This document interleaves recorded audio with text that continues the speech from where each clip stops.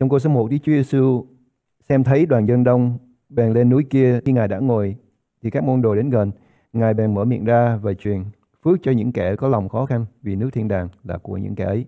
Phước cho những kẻ than khóc, vì sẽ được yên ủi. Phước cho những kẻ nhu mì, vì sẽ hưởng được đất. Phước cho những kẻ đói khát sự công bình, vì sẽ được no đủ. Phước cho những kẻ hay thương xót, vì sẽ được thương xót.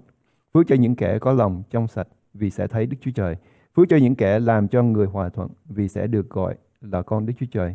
Phước cho những kẻ chịu bắt bớ vì sự công bình, vì nước thiên đàng là của những kẻ ấy. Khi nào vì cớ ta mà người ta mắng nhiếc bắt bớ lấy mọi điều giữ nói vu oan các ngươi, thì các ngươi sẽ được phước. Hãy vui vẻ và nức lòng mừng rỡ, vì phần thưởng các ngươi ở trên trời là lớn lắm, bởi vì người ta cũng từng bắt bớ các đấng tiên tri trước các ngươi như vậy. Phước than khóc. Ma-thi-ơ đoạn 5 câu 4: Phước cho những kẻ than khóc, vì sẽ được an ủi. Người giàu bị lừa dối bởi tìm kiếm cái cứu cánh ở trong tài sản và những điều mình có. Và khi người đó bị chết và đi xuống dưới cái nơi chờ sự phán xét, ông Abraham ông nói điều này. Ông nói là trong đời của ngươi đã hưởng những phước và sự tốt đẹp, nhưng Lazarus này trong đời của ông chịu sự nghèo nàn. Bây giờ thì ông lại hưởng được phước. Trong câu số 3 chúng ta coi phước cho những kẻ có lòng khó khăn. Đây là cái bài giảng này là bài giảng mà chúng ta cần phải học từ đầu đến cuối, chứ mình không lấy một câu ra được. Những người khó khăn thì mới than khóc. Những người khó khăn mới than khóc. Tại sao họ khó khăn? Tại sao họ than khóc? Tại sao Chúa không làm cho Lazarus giàu có ở trong cuộc đời này? Mà tại sao Lazarus phải là nghèo khổ để rồi sau khi ông chết thì ông mới được phước? Nó trái ngược lại với suy nghĩ của chúng ta về sự phước hạnh. Mình nghĩ là mình phải được phước hạnh trong đời này thì mới là con cái của Đức Chúa Trời. Nhưng lời của Chúa Giêsu nói không phải vậy. Và câu chuyện ngụ ngôn đó không cho chúng ta thấy cái hình ảnh đó là nước thiên đàng. Mặc dù chúng ta không biết hết về nước thiên đàng, nhưng khi chúng ta thấy những người nghèo khổ, khi chúng ta thấy những người than khóc, thì đừng nghĩ rằng họ là những người bị Đức Chúa Trời nguyền rủa và đoán phạt. Bởi vì những kẻ đó là những kẻ mà Chúa Giêsu đã xuống thế gian tìm và để cứu. Roma đoạn 8 câu 22: Chúng ta biết rằng muôn vật đều than thở và chịu khó nhọc cho đến ngày nay. Chúng ta biết rằng mọi vật, muôn vật đều than thở và chịu khó nhọc. Cuộc đời của chúng ta sau khi chúng ta đã phạm tội thì những công việc mà chúng ta làm trở nên lao khổ chứ không phải là niềm vui. Mình đi cày, người Việt Nam mình nói mình đi cày chứ không phải mình đi làm. Tại vì nó là sự khó nhọc. Nhưng từ lúc ban đầu Đức Chúa Trời dựng nên tất cả mọi sự, và đó là niềm vui để chúng ta làm việc cho Chúa. Ai vui thỏa trong tội lỗi sẽ than khóc, nhưng ai than khóc vì tội lỗi sẽ được yên ủi. Đó là ý của câu Kinh Thánh này. Đó là bài giảng của tôi ngày hôm nay.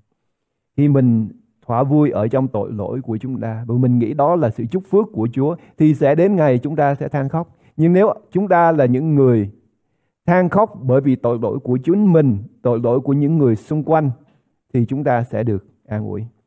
Trạng thái trụy lạc. 1. Jeremy đoạn 31 câu số 9: Chúng nó khóc lóc mà đến, và ta sẽ dắt dẫn trong khi chúng nó nài xin ta. Ta sẽ đưa chúng nó đi dọc bờ các sông theo đường bằng thẳng, chẳng bị vấp ngã, vì ta làm cha cho Israel, còn Abraham là con đầu lòng ta. Chúa ban ơn và sự thương xót cho những người cần sự cứu rỗi. Nếu chúng ta không cần thầy thuốc thì chúng ta không cần Chúa, bởi chúng ta có thể tự chữa cho mình. Nhưng nếu chúng ta là những người nhận thấy mình là những con người bệnh hoạn, mình là những con người tội lỗi, mình từ cái nguồn gốc của sự phạm tội, và nếu không có sự thương xót của Chúa thì chúng ta sẽ chết, thì cái tư tưởng của chúng ta về câu Kinh Thánh này nó mới bắt đầu rõ ý. Bởi vì cái câu Kinh Thánh này không nói cho những người nghĩ rằng chúng ta đã công bình rồi. Cái bài giảng này không phải nói cho những người giàu có, bởi vì những người giàu có ở trong lâu đài của họ, ở trong cái nhà cao sang của họ, chứ họ không đi ra ngoài, ngồi ngoài đồng này để nghe Chúa Giêsu giảng. Nhưng Chúa Giêsu đến đó, và những người đến với Chúa là những người nghèo, là những người khó khăn, là những người không có gì hết. Và họ đi ra để họ nghe Chúa. Và khi Chúa nói, và Chúa đang nói chuyện với những người này, không có nghĩa là Chúa bỏ những người giàu có. Nhưng bởi vì Chúa mời, nhưng mà họ quá bận, phải không? Mình nhớ cái lời mời đi ra cho những người bạn của người chủ đó. Nhưng người này thì mới lấy vợ, người kia mới mua cặp bò, người kia thì sắp sửa lập gia đình. Mình quá bận đi, cho nên mình không tới được. Vì vậy người chủ nói rằng đem cái thơ mời này đi hết tất cả mọi nơi và mời hết tất cả những người khác. Bởi vì những người được mời đó họ nghĩ rằng họ quá quan trọng, Chúa mời những người khác. Cái thư mời đó ra cho những người khác. Và cũng vì vậy Những ngày tới đây, hội thánh của Chúa ở khắp mọi nơi chúng ta cũng sẽ thấy những điều này. Những người nghĩ rằng mình quan trọng lắm, hội thánh phải cần đi đến và phải trải thảm đỏ tới trước cửa nhà của mình thì mình mới đi tới được.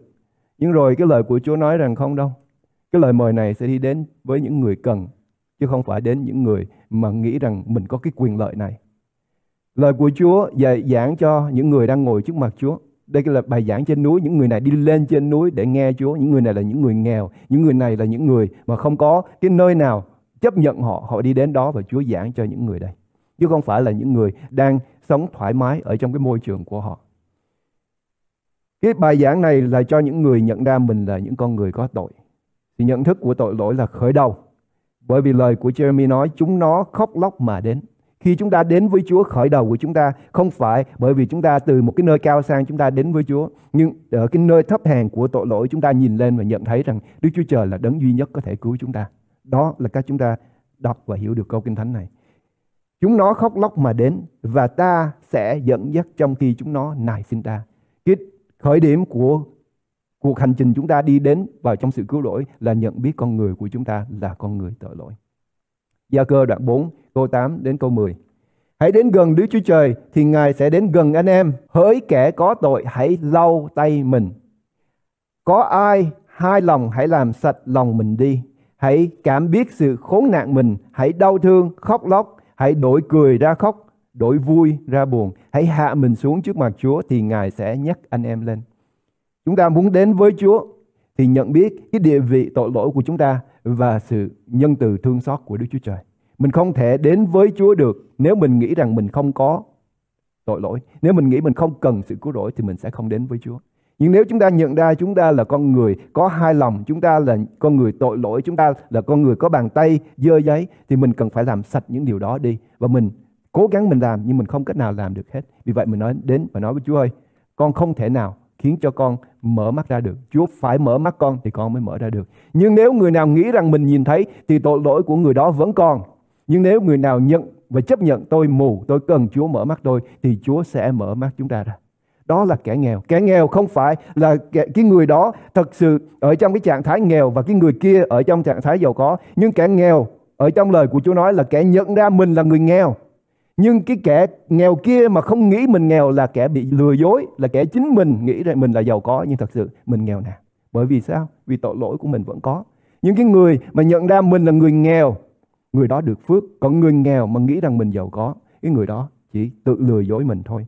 Hãy cảm biết sự khốn nạn mình. Ông Gia-cơ nói hãy cảm biết sự khốn nạn mình. Có nghĩa là mình cần phải xét và mình biết rằng mình không có gì tốt đẹp hết. Không phải điều gì ở trong chúng ta có mà Chúa cứu chúng ta. Nhưng bởi vì sự nhân từ và thương xót của Chúa, Ngài cứu chúng ta. Hãy đau thương, khóc lóc. Hãy đổi cười ra khóc, đổi vui ra buồn. Tất cả những điều này xảy ra trước khi chúng ta gặp gỡ Chúa Giêsu. Nhưng khi chúng ta gặp gỡ Chúa Giêsu thì cuộc đời của chúng ta sẽ được đổi mới. Chúa đang nói với những người họ đi đến và tìm kiếm đấng cứu thế cho linh hồn của mình. Chúng ta, những người nào đến với Chúa và nghĩ rằng Chúa chỉ là một trong những người thần khác ở trong cái kho hay là trong cái bàn thờ của họ, thì những người đó sẽ không gặp gỡ Chúa. Những người đó có dư rồi, những người đó có đầy đủ rồi, những người đó không có điều gì để cần phải than khóc hay là cần phải cầu xin hết. Nhưng nếu chúng ta cảm biết sự khốn nạn mình, hãy đau thương khóc lóc, hãy đổi cười ra khóc. Cái bước đầu tiên để đến để được Chúa tha thứ. Hãy hạ mình xuống trước mặt Chúa thì Ngài sẽ nhắc anh em lên. Bản chất của loài người là làm điều ác luôn. Đó là bản chất của chúng ta. Nếu mình nghĩ rằng mình sanh ra tốt đẹp thì mình chưa nghe tin lành, mình chưa biết lời của Chúa. Tôi là người tốt đẹp và Chúa sẽ chấp nhận tôi. Mình chưa hề gặp gỡ Chúa. Mình phải đến với Chúa và nhận biết chúng ta là những con người có tội. Một là chúng ta phủ nhận, hoặc là chúng ta hạ mình xuống than khóc vì cái trạng thái trụy lạc của chúng ta, thì Ngài hứa Ngài sẽ nâng chúng ta lên. Nhưng nếu chúng ta không hạ mình xuống, giống như Gia-cơ cũng nói, chúng ta chưa được mời lên phía trên ngồi và mình lên phía trên ngồi thì hãy cẩn thận, coi chừng bị người ta đuổi xuống phía dưới. Mình cần phải nhận biết cái địa vị của chúng ta khi chúng ta đến với Chúa. Nhận thức sự thương xót của Chúa. Ê-sai đoạn 12 câu số 1.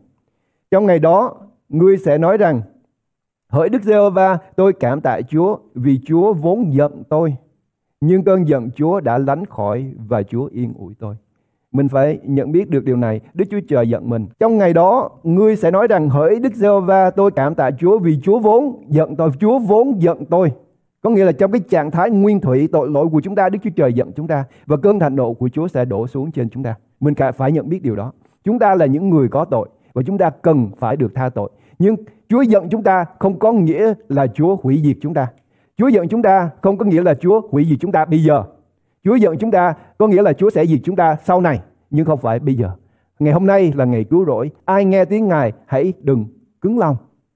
Ngày hôm nay là ngày cứu rỗi, và vì vậy chúng ta coi ông Ê-sai nói: nhưng cơn giận Chúa đã lánh khỏi và Chúa yên ủi tôi. Mình phải nhận ra Đức Chúa Trời gớm ghiếc tội lỗi. Đức Chúa Trời không chấp nhận tội lỗi, nhưng Chúa có quyền để tha. Nhưng nếu chúng ta nghĩ rằng mình không có tội, mình không nhìn thấy được cái bản chất tội lỗi của chúng ta, thì Đức Chúa Trời không có gì để tha chúng ta hết. Và chúng ta vẫn sống trong tội lỗi của mình, và mình vẫn đi xuống cái nơi khóc lóc mà nghiến răng. Bước đầu tiên tiến tới sự thương xót là nhận thức mình cần được tha thứ. Và Chúa là đấng duy nhất có thể tha thứ cho chúng ta. Người khỏe không cần thầy thuốc. Người công bình không cần được xưng công bình. Người tự cứu mình được không cần kêu cầu đến Chúa. 2. Tâm hồn thống hối. Thi Thiên 34 câu số 18. Đức Giê-hô-va ở gần những người có lòng đau thương và cứu kẻ nào có tâm hồn thống hối. Đức Giê-hô-va ở gần những người có lòng đau thương và cứu kẻ nào có tâm hồn thống hối. Bởi vì luật pháp đã liệt kê chúng ta vào trong cái phạm vi của những người có tội. Mình không ra khỏi được. Không cách nào mình ra khỏi hết. Chỉ có điều là mình tự lừa dối mình ở trong cái hộp đó, trong cái chủng đó, và mình nói rằng tôi không có tội, thì tội lỗi của mình vẫn còn. Nhưng có một số người và một ít người hạ mình xuống và nói tôi xứng đáng tội này, giống như người bị đóng đinh với Chúa trên cây thập tự. Cái người kia thì mở miệng ra nói những lời nói xúc phạm đến Đức Chúa Giêsu, nhưng cái người bên này thì nói ông im miệng đi, chúng ta là người có tội, mình xứng đáng nhận lãnh cái tội lỗi của mình. Thì cái người nhận tội đó, Chúa quay ra và Chúa nói: ngày hôm nay ngươi sẽ ở với ta. Cái lòng đau thương thống hối, những người mà có cái tấm lòng hạ mình xuống nhận biết tội lỗi của mình thì sẽ được nhấc lên. Đức Giê-hô-va ở gần những người có lòng đau thương và cứu kẻ nào có tâm hồn thống hối. Chúa thương xót những kẻ nhận ra trạng thái khốn nạn của mình. Người công bình bị nhiều tai họa, nhưng Đức Giê-hô-va cứu người khỏi hết. Những người hạ mình xuống, chúng ta biết chắc điều này: Đức Chúa Trời qua Chúa Giêsu Christ sẽ cứu mình ra khỏi hết. Vì vậy mình có thể vui mừng, mình có thể được an ủi, bởi vì mình biết rằng Chúa hứa và Ngài sẽ giữ lời hứa của Chúa. Chúa là đấng công bình, Chúa là đấng không hề nói dối. Cho nên nếu Chúa nói với chúng ta Ngài sẽ cứu chúng ta, Ngài sẽ cứu chúng ta. Người công bình không sống bởi khả năng hoặc bởi mắt thấy, nhưng bước đi bởi đức tin. Chúng ta không tin vào trong cái tấm lòng của chúng ta. Jeremy đoạn 17 câu số 9. Lòng người ta là dối trá hơn mọi vật và rất là xấu, ai có thể biết được. Người lớn tuổi chúng ta, mình sống lâu ở trong cuộc đời này, có một điều mình sẽ nhận ra, đó là ai cũng ác hết, không ai tốt hết. Và cái người ác nhất ở trong cuộc đời này là chính mình. Bởi vì cái khả năng của mình để dung thứ cho chính mình, nó làm cho cái tội lỗi của mình nó càng gia tăng hơn nữa. Mình có thể bắt bẻ người khác, mình có thể lên án người khác bởi vì đó là người khác, và mình nhìn những cái lỗi nhỏ nhỏ của họ, nhưng rồi cái cây đà ở trong mắt của mình rất lớn đó, nhưng mình không bao giờ mình nhìn thấy hết. Cái tấm lòng của con người, và nhất là tấm lòng của chính bản thân của mình, một vật xấu xa hơn hết, không có ai hiểu được hết. Một lúc nào đó mình nắng lòng lại và mình suy nghĩ, và mình thật sự mình có được cái sự cân nhắc nó đúng đắn, thì mình sẽ thấy rằng thật sự mình quỷ quyệt hơn những người khác nhiều. Cái tư tưởng, cái suy nghĩ và cái xu hướng của chúng ta nó không tốt đâu. Mình là những người rất ích kỷ, mình là những người rất keo kiệt, mình là những người tìm kiếm lợi ích riêng cho chính mình nhiều hơn, đòi hỏi những người khác phải dung thứ cho mình nhiều hơn là mình dung thứ cho những người khác và chính bản thân của mình. Vật đáng kinh tởm nhất đó là lòng của chính mình và khả năng dung thứ của nó cho chủ nó. Ma-thi-ơ đoạn 7 câu 21 đến câu số 22. Vì thật là tự lòng người mà ra những ác tưởng, sự dâm dục, trộm cướp, giết người, tà dâm, tham lam, hung ác, gian dối, hoang đàn, con mắt ganh gỗ, lộng ngôn, kiêu ngạo, điên cuồng. Từ tấm lòng ra hết. Chúa Giêsu nói không phải những điều ở ngoài vô làm ô uế chúng ta, nhưng những gì ở trong nó ra làm ô uế chúng ta. Bởi vì nó làm ô uế, bởi vì mình là nơi sản xuất của những sự ô uế này, và mình làm cho cái môi trường mình sống bị ô uế, và những người xung quanh bị ô uế bởi tội lỗi và sự gian ác của chúng ta. Nhưng cái câu này nói về người khác phải không? Đâu phải nói về tôi. Tôi đâu phải là người như vậy đâu. Tôi là người hoàn toàn tốt đẹp và đáng thương. Chúa ở gần những kẻ đang than khóc. Luca đoạn 4 câu số 18. Thần của Chúa ngự trên ta, vì Ngài đã sức dầu cho ta, đặng truyền tin lành cho kẻ nghèo. Lời này là lời tiên tri nói về đấng Messi sẽ đến. Và khi Chúa Giêsu đến, công việc của Chúa làm là Chúa đi tìm những người nghèo để bày tỏ sự thương xót. Vì vậy, điều đầu tiên mà Chúa giảng trong bài giảng trên núi là phước cho những kẻ có lòng khó khăn, hay là những kẻ có sự nghèo nàn ở trong thuộc linh. Chúa đi tìm và để cứu những kẻ nghèo. Chúa không có thể đến với những người giàu có. Phaolô ở trong cung điện thì có ông vua tới, Phaolô giảng tin lành cho ông. Rồi ông nói, chút xíu nữa, chỉ còn chút xíu nữa là tôi tin Chúa. Những người không cần sự cứu rỗi, họ sẽ không được cứu. Chúa đến đây, Chúa tìm kiếm những người có lòng đau thương thấm hối, những người đang than khóc, những người nhận thấy cái trạng thái nghèo hèn của mình và trạng thái thiếu thốn của chúng ta. Mình đến, mình kêu cầu với Chúa thì mình sẽ được an ủi. Phước cho những kẻ than khóc thì sẽ được an ủi. Phước cho kẻ nghèo vì họ nhận ra những gì mình đang có là giả dối. Ông vua đó, ông nghĩ ông giàu sang. Ông vua đó, ông nghĩ ông có hết tất cả mọi sự. Nhưng rồi, thật sự ông không có gì hết. Ông là kẻ rất nghèo. Cái người giàu có ở với Lazarus nghĩ rằng mình giàu có. Nhưng cuối cùng khi xuống dưới địa ngục rồi thì thấy rằng mình không có gì hết. Phước cho những người nào nhận ra trong lúc mình đang còn sống. Chứ đừng để khi mình đã chết rồi thì mình nhận ra khi mình sống ở trên đất này mình là những con người rất nghèo. Nghèo bởi vì mình thiếu Chúa. Nghèo bởi vì mình không có sự cứu rỗi của Chúa. Người nghèo là người cần, người than khóc, là người ao ước được yên ủi. Và đó là những người được phước. Chúa kêu gọi những người nghèo nhận ra cái địa vị nghèo hèn của mình để mình đến với Chúa và mình được an ủi và được tha tội. Sự yên ủi của Chúa. 3. Chúa tìm chiên lạc. Khi đã nhận ra sự tuyệt vọng của khả năng thì sẽ kêu lên, sẽ gào thét lên. Chúa ơi, cứu con. Tiếng kêu của những người kêu cầu đến với Chúa khi họ biết rằng tôi đã tìm đủ mọi cách để tôi làm để cứu nhưng cuối cùng không được. Tôi tìm đủ mọi lối để tôi đi nhưng cuối cùng nơi nào cũng đến ngõ cụt hết. Không có cái điều gì có thể cứu hết. Và có một điều này, tôi nghĩ rằng thời gian sẽ cứu tôi. Đây là điều rất nhiều người bị lầm về cái vấn đề này. Thời gian sẽ cứu. Nhưng tôi nói điều này, thời gian nó không cứu, thời gian chỉ giết thôi chứ không thể nào cứu. Nếu những điều mà mình có hiện tại bây giờ mình nhận ra mình đang sống ở trong tội lỗi, mình chờ thời gian để cho cái tội lỗi đó nó nguôi đi, thì mình đang bị ma quỷ lừa dối, bởi vì thời gian chỉ giết chúng ta thôi chứ nó không thể nào cứu chúng ta. Ngày hôm nay là ngày cứu rỗi. Khi chúng ta nghe tiếng của Chúa thì chớ cứng lòng như những kẻ xưa thường làm. Hãy đến với Chúa và kêu cầu với Chúa sẽ được yên ủi. Đừng để thời gian, đừng nghĩ rằng thời gian sẽ giải quyết mọi thứ. Cái câu ca dao, cái câu tục ngữ đó là sai, không có đúng. Thời gian sẽ giết hết tất cả mọi sự và giết linh hồn của chúng ta. Ngày hôm nay nếu chúng ta nghe tiếng Chúa thì chớ cứng lòng, chớ cứng lòng. Hãy đến với Chúa, hãy kêu cầu với Chúa, nhận ra sự tuyệt vọng của chúng ta và nói: Chúa ơi, Chúa ngài cứu con. Ngày hôm nay chúng ta nghĩ như thế nào trong gia đình của chúng ta? Có những người đang sống ở trong cái trạng thái không biết đến Chúa. Thời gian chỉ giết họ thôi. Con nít nó nhỏ, mình có thể dạy nó nghe. Nhưng một khi nó lớn lên, tôi nhìn thấy điều này ở trong lớp Awana. Một khi nó lớn lên, mỗi lúc nó càng lớn lên, cái lòng của nó càng cứng lại, nó càng khó dạy. Mình đừng để thời gian, mình đừng nghĩ rằng thời gian sẽ làm cho lòng người ta mềm ra. Thời gian chỉ làm cho lòng họ cứng lại thôi. Và mỗi một ngày chúng ta xa cách Chúa là mỗi một ngày lòng của chúng ta sẽ đông đá lại, và đến ngày chúng ta sẽ không còn cái cơ hội để gặp gỡ Chúa nữa. Mác đoạn 2 câu 17. Đức Chúa Giêsu nghe vậy bèn phán cùng họ rằng: chẳng phải kẻ mạnh khỏe cần thầy thuốc đâu, nhưng là kẻ có bệnh. Ta chẳng phải đến cho người công bình, nhưng gọi kẻ có tội. Chúa Giêsu đến đây cho những kẻ có tội. Giống như Phaolô nói, và ngày hôm nay tôi sẽ nói, trong những kẻ có tội, tôi đứng hàng đầu. Nếu chúng ta không nhận ra mình là những người có tội thì Chúa không có xuống thế gian này để cứu chúng ta. Bởi vì Chúa xuống thế gian này để cứu những người có tội. Lý do tại sao những người ở trong gia đình của chúng ta, bạn bè của chúng ta, vợ chồng của chúng ta, con cái của chúng ta không tin Chúa? Bởi vì họ không nhận là họ là người có tội. Họ nghĩ rằng họ tốt đẹp, công bình. Vì vậy, Chúa không xuống để chết thay cho những người nghĩ rằng mình không có tội. Ta chẳng phải đến gọi người công bình, nhưng gọi kẻ có tội. Hãy hạ mình xuống như ông Gia Cơ nói thì Ngài sẽ nhấc anh em lên.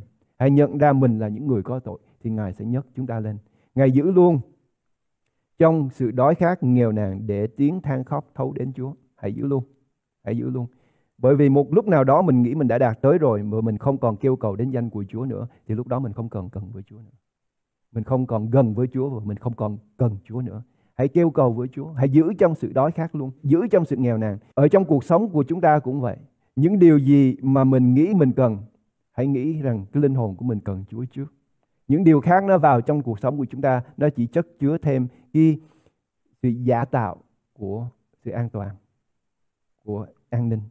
Hãy giữ cho lòng của chúng ta luôn luôn đói khát. Hãy giữ cho cái sự nghèo nàn của chúng ta. Cái môi trường chúng ta đang sống ngày hôm nay đó là hãy mua càng nhiều càng tốt. Mua bây giờ, ngày mai trả tiền. Nợ bây giờ đi không sao đâu, trong tương lai sẽ trả. Đó là cái thị trường ngày hôm nay, đó là cái môi trường, cái quảng cáo của nó. Cứ mua ngày hôm nay đi rồi ngày mai sẽ tính sau. Giữ cho mình nghèo, giữ cho mình thiếu thốn. Bởi vì trong sự nghèo nàn và trong sự thiếu thốn đó, mình kêu cầu với Chúa. Mình kêu cầu với Chúa. Nhưng ở trong Chúa chúng ta giàu có, không phải bởi những điều gì mà chúng ta có ở trong cái ngân hàng, ở trong bàn tay của chúng ta. Chúng ta giàu có của sự bình an, của sự cứu rỗi, của sự cứu rỗi qua chúng ta mà Chúa sẽ cứu những người khác. Sự nâng đỡ, sự khích lệ trong những lúc chúng ta cầu nguyện, trong những lúc chúng ta nhóm họp, trong cái môi trường mà chúng ta đem sự phước hạnh đến cho những người xung quanh. Khi họ bị bệnh, chúng ta cầu nguyện họ được chữa lành. Đó là sự phước hạnh, đó là sự giàu có. Khi họ ở trong sự bắt bớ, sự thiếu thốn, sự túng thiếu, chúng ta có thể nâng đỡ, giúp đỡ cho họ được. Đó là sự phước hạnh. Nhưng chúng ta hãy giữ cho mình luôn luôn đói và luôn luôn nghèo. Để chúng ta nhớ rằng không phải những điều đó sẽ cứu chúng ta. Không phải sự giàu có đầy đủ sẽ cứu chúng ta. Nhưng Chúa là đấng duy nhất cứu chúng ta. Giữ cho mình nghèo, giữ cho mình đói, để mình có thể làm cho những người khác trong lúc họ cần được no đủ. Galati đoạn 4 câu 19 đến câu 20. Hỡi các con, vì có con mà ta lại chịu đau đớn của sự sanh nở, cho đến chừng nào đấng Christ thành hình trong các con. Ta muốn ở cùng các con và thay đổi cách nói, vì về việc các con ta rất bối rối, khó xử. Ông Phaolô là một trong những người bày tỏ cái cuộc sống thiếu thốn và luôn luôn đói khát này ở trong Chúa. Bởi vì không phải ông nghèo bởi vì ông không có tài chánh, không phải ông nghèo bởi vì ông không có khả năng, nhưng ông giữ cho ông nghèo bởi vì ông nhìn thấy cái sự nghèo nàn của hội thánh của Chúa, sự nghèo nàn của con cái, sự nghèo nàn thuộc linh của những người xung quanh. Và ông nói rằng ta chịu đau đớn của sự sanh nở cho đến khi nào họ trưởng thành lên. Mỗi khi tôi suy nghĩ về hội thánh của Chúa, tôi suy nghĩ về thế hệ sau, tôi phải kêu cầu với Chúa, tôi phải gào thét lên với Chúa. Chúa ơi, đến chừng nào những đứa trẻ này nó sẽ nhận thức Chúa? Đến chừng nào gia đình của con họ mới nhận biết được sự cần thiết của Chúa trên đời sống của họ? Mình giữ cho cái tấm lòng của mình luôn luôn thắt chặt lại để mình có thể kêu cầu với Chúa. Bởi vì Chúa hứa với chúng ta rằng phước cho những người nào than khóc thì sẽ được yên ủi. Hãy than khóc lên. Và nếu chúng ta đầy đủ rồi, chúng ta no đủ rồi, thì chúng ta không thể nào than khóc được. Như ông Phaolô nói, ông than khóc cho hội thánh của Chúa, do cái tình trạng của hội thánh của Chúa. Mình giữ cho mình gọn lại, mình giữ cho mình nghèo, mình giữ cho mình ở trong cái trạng thái thiếu thốn, để chúng ta có thể kêu cầu và than khóc cho những linh hồn đang cần được Chúa cứu.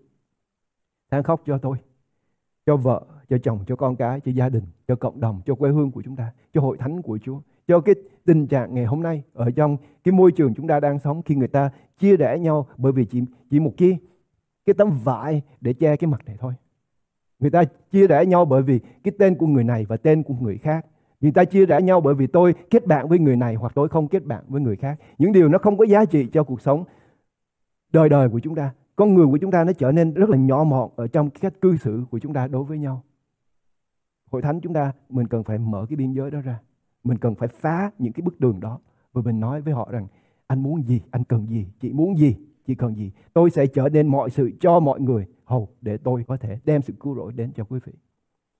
Mình có thể làm những điều mà mình nghĩ rằng đây là cái quyền lợi của tôi.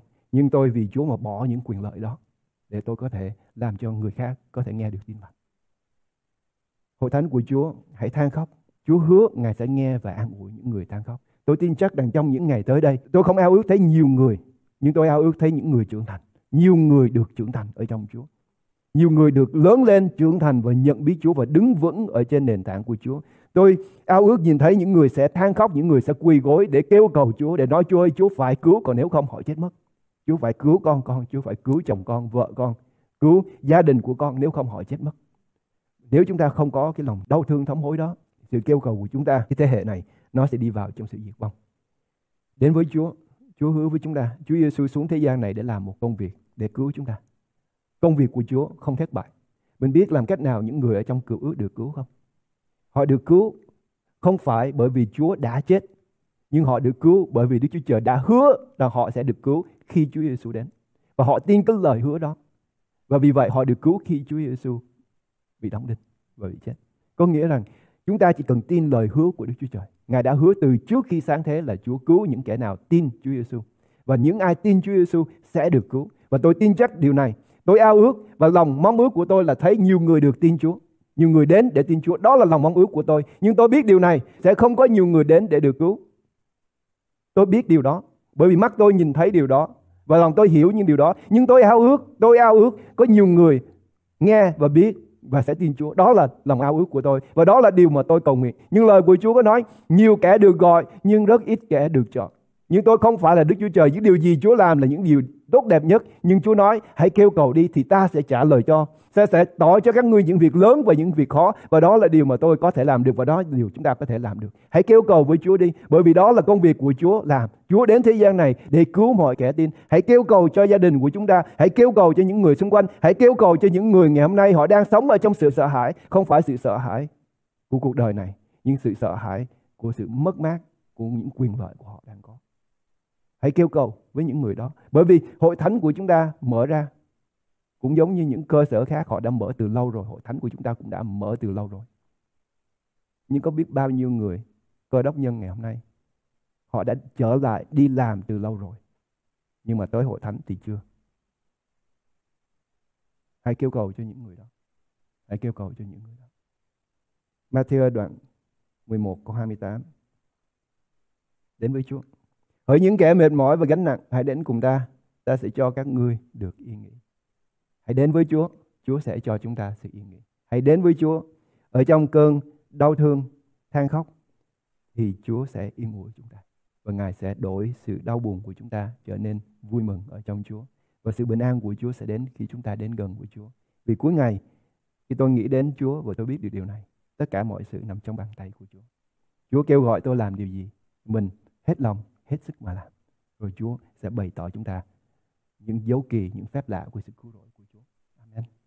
Chúng con dâng lên cho Chúa hội thánh của Chúa. Cho những ngày tới đây, Chúa Ngài giấy chúng con lên. Cho những con người, cho những linh hồn bắt đầu kêu cầu với Chúa, than khóc với Chúa cho những linh hồn đang cần được Chúa cứu. Lạy Cha, xin thương xót chúng con. Lạy Chúa, xin cho môi miệng của chúng con chiến đấu với cái quyền lực của thế gian này, với sự mệt mỏi, với những sự đau thương, thống hối của cuộc đời này. Để chúng con kêu cầu cho gia đình của chúng con, cho bạn bè của chúng con, cho những người ở gần, cho những người ở xa, và cho nhất là những người ở trong hội thánh của Chúa. Để chúng con hy vọng ở trong Chúa, Ngài sẽ đem sự cứu rỗi đến. Ngài sẽ đem sự bình an đến khi chúng con kêu cầu. Khi chúng con cầu xin Chúa, Ngài sẽ trả lời. Và chúng con sẽ được an ủi khi chúng con lớn tiếng lên để kêu lên với Chúa. Chúa ơi, xin nghe, xin trả lời và hoàn thành công việc của Chúa qua cuộc sống của hội thánh của Chúa và qua chúng con. Chúc phước trên mỗi một người, trên cuộc sống của chúng con. Và nguyện chúng con luôn bước đi với Chúa. Và nguyện chúng con luôn giữ ở trong sự nghèo nàn, ở trong sự than khóc cho những linh hồn và cho chính đời sống của chúng con. Chúng con cầu nguyện trong danh Chúa Giêsu Christ. Amen.